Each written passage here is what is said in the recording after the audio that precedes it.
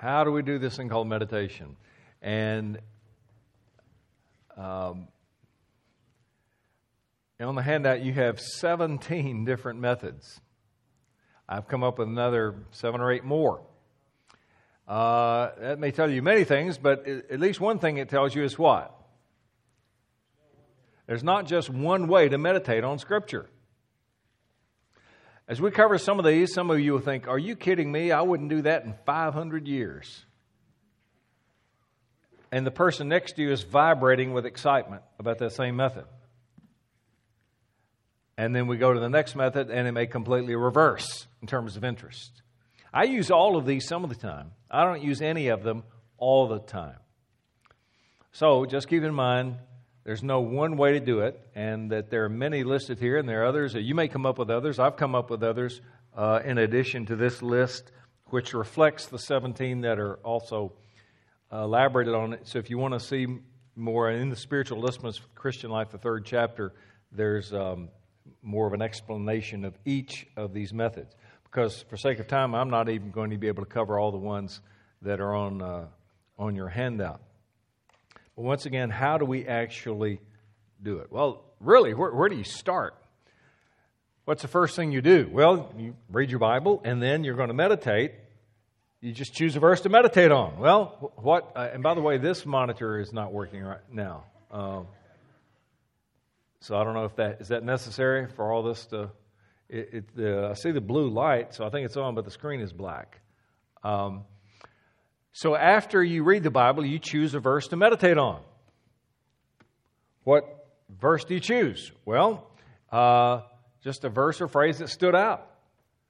You never noticed this verse before. Or maybe it just really applies to what's going on in your life right now. Or just somehow jumps off the page and grabs you by the throat. Whatever it is, after you're reading, you come back to that verse. Maybe it's the first verse you read. Maybe it's the last verse you read. Maybe it's a verse right in the middle. But after you're reading, you come back to that verse. But what if no verse stands out? Well, you then just pick a key verse from the passage. What are the big ideas here? If you're reading through John chapter 3, nothing stands out. What are the key verses? Well, John 3:3, unless a man is born again, he cannot see the kingdom of heaven. John 3:16 is a key verse, of course. John 3:17 is a big verse. John 3:27, a man can receive nothing unless it's been given him from heaven. These are some of the big ideas in John chapter 3. So this helps us focus on the major themes of Scripture. So if nothing stands out, instead of meditating on one of the more obscure leaves of God's Word, meditate on the main, trunks and branches. So something rather than one of the tiny little leaves, you meditate on the big ideas, the trunks, the branches. Because we never think enough on the great themes of Scripture. Now, if God calls your attention to one of the more obscure leaves, then great. It's inspired of God. It's worthy of your thought. But while all the Bible is equally inspired, it's not all equally important. Let me say that again. While all the Bible is equally inspired, it's not all equally important. It's all important, but it's not all equally important. For example, there's a verse in the law that says, though he is bald, yet he is clean. Well, I'll admit that's a verse that's become increasingly important to me over the years, but it's not as important as John 3:16, is it? There's a verse in the law that says, if an unclean man spits on a clean man, the clean man becomes unclean. If you teach junior high boys and you're still looking for your Sunday school lesson for tomorrow, there's an idea for you. But it's as inspired as 2 Corinthians 5:21, but it's not as important as God made him who knew no sin to be sin for us, that we might become the righteousness of God in him, right? So while all the Bible is equally inspired, it's not all equally important. So if no verse stands out, just ask yourself, what are the big ideas in this section that I read? This helps us focus on the majors of Scripture, not the minor themes. God calls your attention to them. The glory of God is in them, meditate on. So the general rule every day is this: read big, meditate small. Read big, meditate small. Read a big section, a whole chapter, 3 chapters, whatever it is. Read big, and then come back and meditate on a small section, 1 verse, 1 phrase, maybe a word. That's the general rule every day for the intake of the Word of God. Read big, meditate small. Reading gives you the overview, the big picture, the context. Reading the Bible is like going across a lake in a motorboat. You get the big picture real fast. You got rocks on this side of the lake. You got trees on this side of the lake. The lake sort of narrows up here a little bit. There's a beach at the far end of the lake. The motorboat view gives you the big, quick overview of the lake. But meditation on Scripture is like going across the same lake in a glass-bottomed boat. You see depth. You see clarity. You see detail. You don't get in the motorboat view. And we need both. If you really want to understand that lake, you need both. You get the big picture of the context of the lake, but you see deep and detail into the lake. That's the way we need with the Bible. We need the context, the big picture, the narrative of Scripture, what we call biblical theology, the overview, the big picture. But we also need the detail, the close-up view. We need both on a regular basis. So every day, read big, meditate small. But having selected the verse upon which you're going to meditate, how do you do this thing called meditation? Well, let's start looking at some of these methods here. Number 1, just emphasize different words in the text. Squeeze it 1 word at a time. So, for instance, if you're going to meditate on John 11:25, where Jesus said of himself, I am the resurrection and the life, it would look like this. I am the resurrection and the life. Jesus alone is the resurrection and the life. I am the resurrection and the life. Present tense, right now, not just in Bible times. Today, Jesus is the resurrection and the life. I am the resurrection and the life. Jesus alone is the resurrection and the life. I am the resurrection and the life. He is the bodily resurrection. Jesus is the spiritual resurrection. I am the resurrection. And, as glorious as it is that Jesus is the resurrection, He's even more than that. Anybody can do that. Anybody can do that. Just focus on it 1 inspired word at a time. This one helps me when I'm sleepy or I'm in a hurry. If I'm sleepy, my eyes are kind of wandering, it helps me focus on something. And if I'm in a hurry, it slows me down, because if I'm in a hurry, it's like, come on, find something, get it. Where is it? Hurry up. This slows me down to look at 1 inspired word at a time. There you go. Simple method. Anybody can do that. It's also not a bad method using in a Bible study class. Put the verse on the board. The whole class can kind of focus on it, talk about it 1 verse at a time, call attention to that. Now, there's another side to this. It's called context. And that's huge. It's important. You isolate 1 verse, 1 word, you can make the Bible seem to say something the opposite of what it actually does. But I'll leave that to your pastor and for another time to talk about context. Right now we're talking about devotional meditation.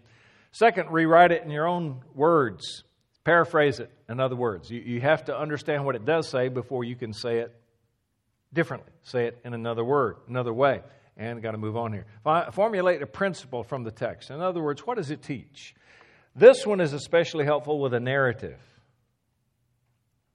with a long section. So you look at a whole chapter. In a sentence, what does that chapter teach? It's a whole paragraph or one story. What does it teach? The most famous sermon in American history is reportedly that by Jonathan Edwards on sinners in the hands of an angry God. Many would say the second most famous sermon in American history is preached by a Southern Baptist from the mid-20th century, R.G. Lee. You might know the name of the sermon. Payday Someday. Payday Someday. You can still hear it. Go to YouTube. You can hear it. There's even one little cheesy video recorded like in the early 70s where he stands in a little studio and preaches that. I remember growing up, we got Memphis television, and every year they would, Bellevue Baptist Church in Memphis, which later Adrian Rogers would pastor, and now Steve Gaines, president of the convention, is pastor. They would rent the Memphis Convention Center, and Dr. Lee would preach Payday Someday. He preached it over 1,000 times, understand. And that's a lot. But every year in the spring, they would have him preach Payday Someday. People would drive from all over, and they had to get the biggest venue in town for them to hear him preach Payday Someday. And in Payday Someday, he takes a narrative that's in 2 different books of the Bible, Kings and Chronicles, and over about 3 chapters, and combines it into one sermon and condenses it into those 4 words: Payday Someday. That this narrative teaches one idea, one principle, and he formulated it into 4 words: Payday Someday. Starts out, I introduce you to Naboth, he says. Naboth was a godly man, but Ahab and Jezebel conspired to steal his vineyard. They put him to death in the process, and it looks like they've won. But there'll be a payday someday. And then it goes, God prophesies that they're going to have that payday someday, and then the decline of their lives so that they both meet a very bitter end, and indeed, they got their payday someday. But then he turns to the gospel and says, now, my friend, for you, someday there will be a payday too. And then he preaches, the gospel at that point. But over and over and over throughout this narrative, he punctuates it with that memorable phrase, payday someday. So in your meditation on Scripture, you say, what is the big idea? What's the main teaching of the Good Samaritan, for example? You might put it how? Somebody said it, I think. Love your neighbors, you love yourself. I mean, in this case, we haven't have an actual verse of Scripture that summarizes the story. But you get the idea. You take the whole story, their whole narrative, and we condensed its teaching into one principle. All right? You can do that. Think of an illustration of the text. What pictures it? What explains it? Your pastor does this, just about every point in his sermon. In the sermon, he kind of formulates a principle, right, from the section that he looks at, and then we'll illustrate it.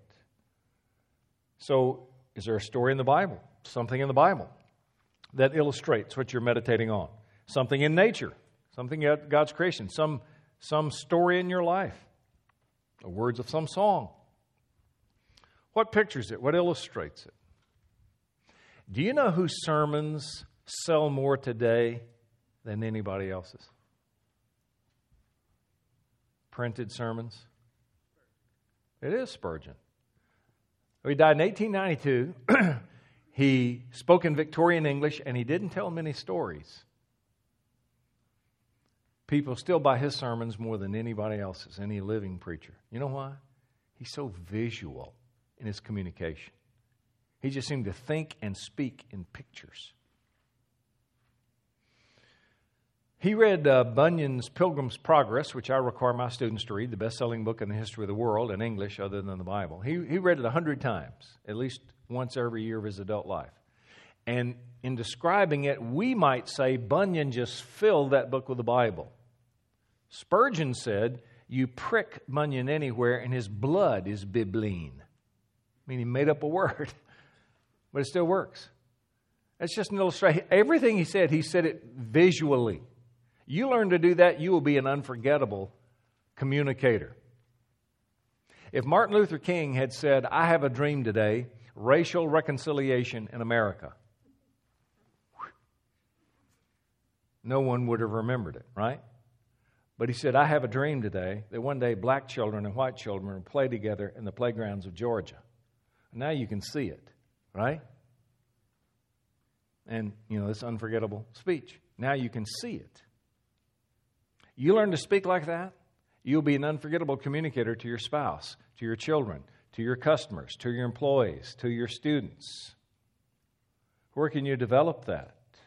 Because, see, we live in a culture where increasingly we passively receive pictures. We passively receive pictures through the television, through YouTube, sit in front of a screen, and we receive pictures rather than developing them. When you read, you have to create the picture. especially when you read fiction, you create this imaginary world in your mind. And the best writers help you to see that imaginary world. The best writers help you create that world in your mind. And God has given you the ability to create a world that Steven Spielberg and $300 million of special effects can never do.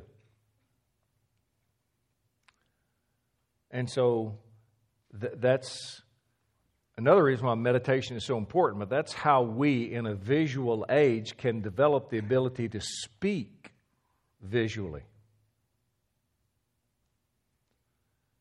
You can do it while you're meditating on Scripture. What illustrates this truth? What illustrates it? What pictures it? What explains it? Look for applications of the text. What should you do in response to it? If you'll say to yourself, I will not close my Bible until I know at least one thing God wants me to do with this text, you'll meditate. Is there something to pray about, something to start, something to stop, something to say to someone? What does God want me to do? The Bible says to be a doer of the word, right? So how does He want me to do this word? If it's John 3:16, how does God want me to do John 3:16? You meditate on that, you will, you think like that, you will meditate. Then, I tell you what, let's pause at this point. So, you have that handout, right, with those 5 that's just up there? All right, here's what I want you to do. Pick a verse. Pick a verse, anywhere, favorite, doesn't have to be from the Psalms or Psalms of the day, just any verse, anywhere, and I want you to spend the next few moments using one of those 5 methods. I want you to actually do this. So, I want you to emphasize different words in the text, squeeze it one word at a time, to rewrite it in your own words. How would you say the same thing as faithfully as possible using different words? Formulate a principle from the text. What's the big idea of this story, this narrative? What does it teach? Think of an illustration of the text. What pictures? What explains it? And look for applications. What should you do in response to this? All right? Focus on it. Take a text. Use one of these methods. Go.